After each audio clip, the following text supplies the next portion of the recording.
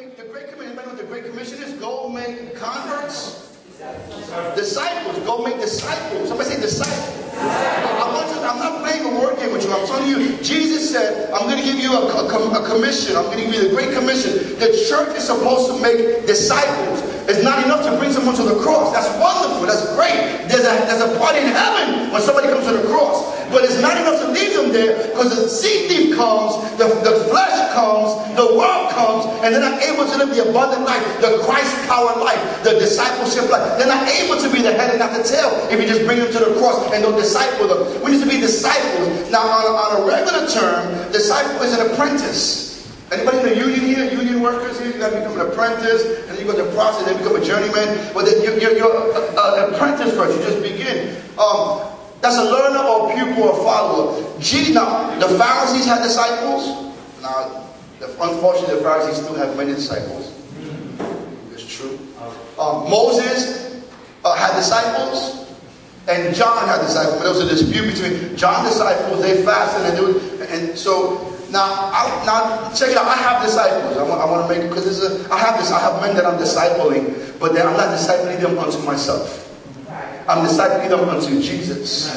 All right. We need to be disciples of Jesus, not the Pharisees, not Moses, not Pastor Edwin, not Recovery Worship, not Baptists, not Pentecost. We need to be followers that are committed and devoted. Somebody say devoted to Jesus Christ. All right. If you're devoted to a church, a denomination, or a pastor, your devotion will be short-lived. That person, that denomination, that building, that church has a lot of problems.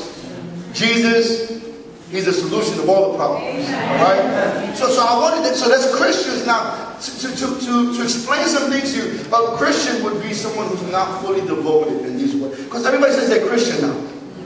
You ever talk to Jehovah's Witnesses? They say we're Christians. You ever talk to Mormons? They're Christians. I know Buddhists who call themselves Christians. Not in this church. In other places. Alright? Don't forget, if you feel like I'm talking about you, look forward and smile so nobody thinks that you know. But I think there's Buddhist Christian, there's atheist Christian, there's, so we want to talk about discipleship, and I want to get into it. Discipleship. We want to make disciples here. We want you to become a disciple. We want you to grow in the maturity and the knowledge of Jesus Christ and be committed to Jesus Christ. We want to be committed to the person of Jesus Christ. We want you to know the Word of God. We want you to live it out. Jesus' discipleship, He flipped the script. He made discipleship, He took it to another level. Doesn't Jesus do that? He takes it up to another level. Amen. Right? Jesus took discipleship and look at what He said, right? Check out some of the things He said about discipleship. All right? It's crazy. He said this. I'll give you the scripture. You don't got to put it on the screen if you don't got it.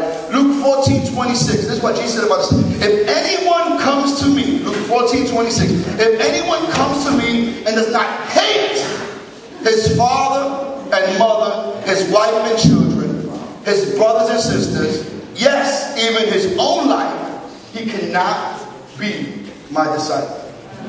That's crazy. My man's a gangster.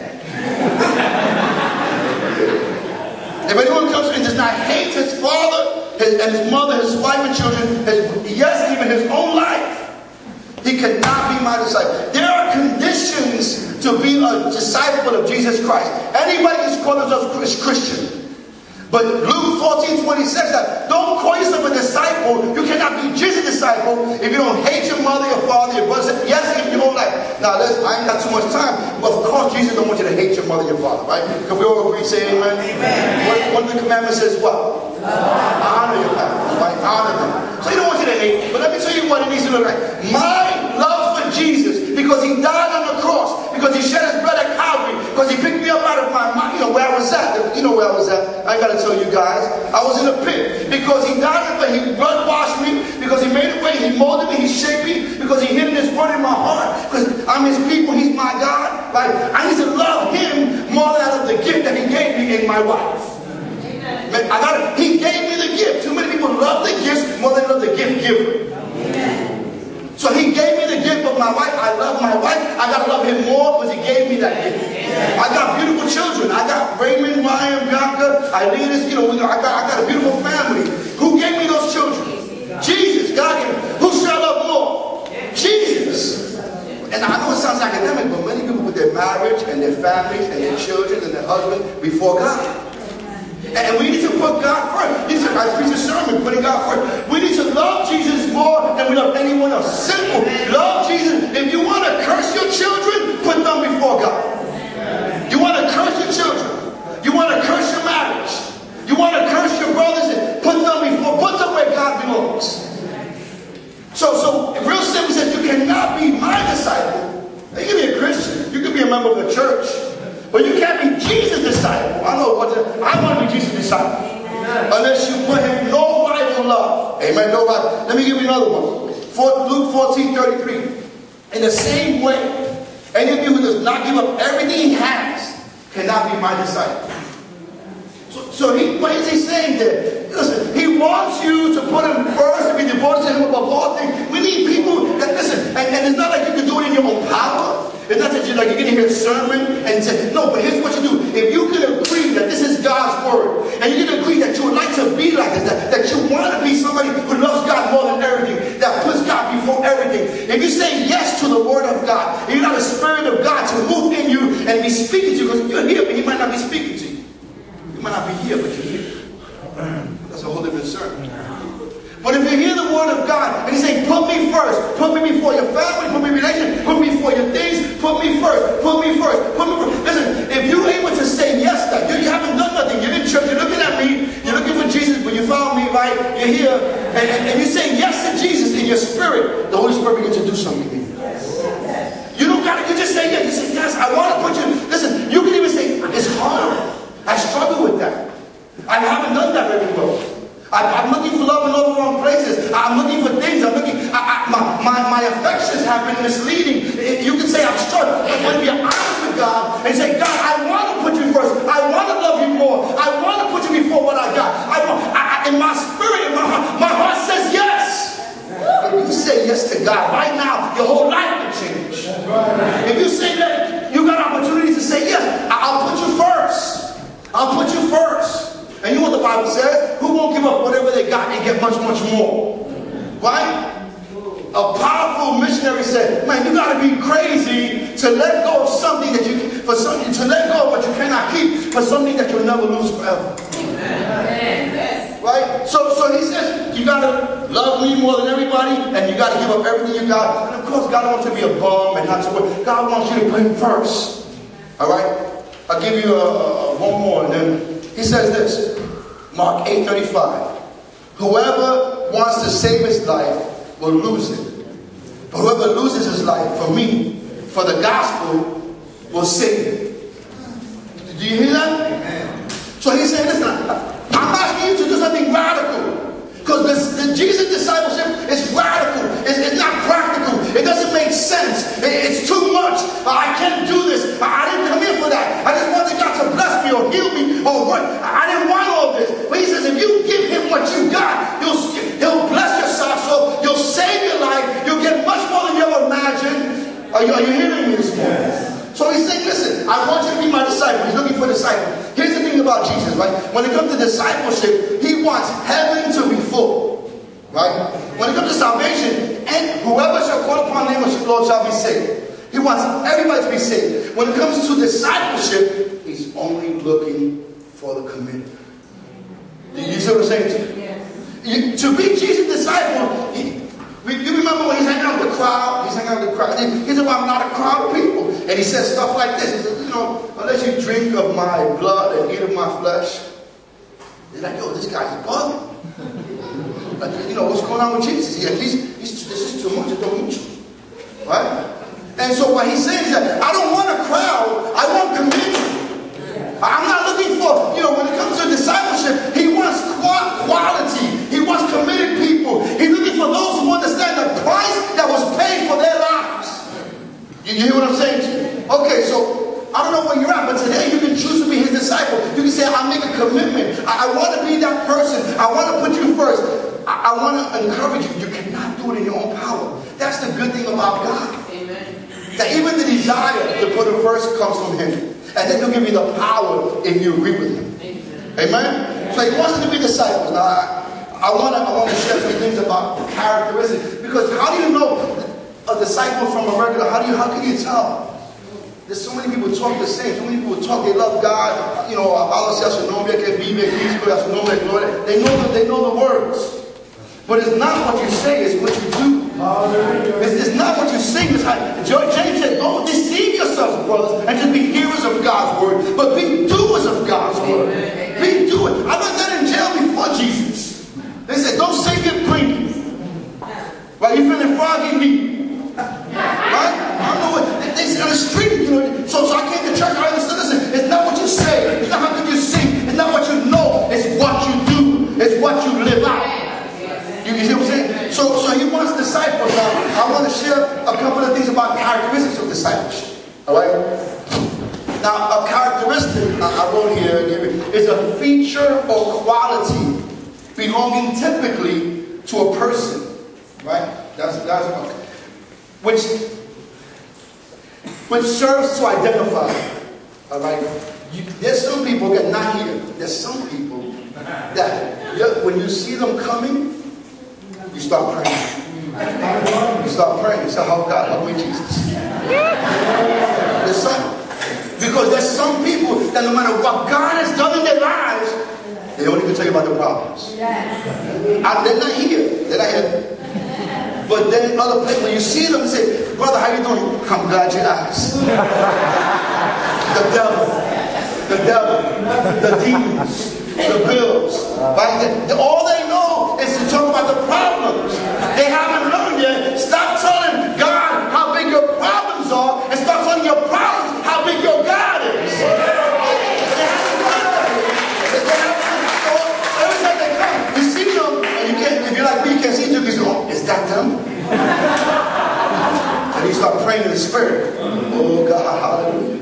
Right? There's some people that they're humble, man. They're humble. They're not faking it. They're truly humble. That they really, really understand that where they end and God begins. They understand that they need to be low so God can be risen, made high. They understand. There's people that are truly humble. There's people that are loud, right? I'm losing my hearing. I'm losing my hearing. So I'll be in a car. I'll be like, how you doing? I'm praying for you. And my wife might be like, ah! Right? There's a guy that looks like me in this church. He got 2 hearing aids, right? I'm not saying his name because I'm liberty. But he looks like me. He got 2 hearing aids. He's fat. He's bald. He's like, hey, Brother John, how you doing? Glory to God. Jesus is alive. He's not. Right? He's not. Some people are quiet. Say, how you doing? Has God been good to you? See you. You want to testify? No, thank you. Right? Like, has God made a way? See. They're just quiet. They're timid. There's character. There's characteristics. There's generous people. There's people in this church that give like crazy. They heard something about Mother Teresa. She said, "Give until it hurts," and they give till it hurts. Wow. There's some people they give. They just give. They give. When you say, "Listen, we can't ask the church no more," we told you, "No, we need you." They give. They give to the cause of Christ. They give to reach the people. They give for Bibles and yoga. They give to bring a rehab. They give it.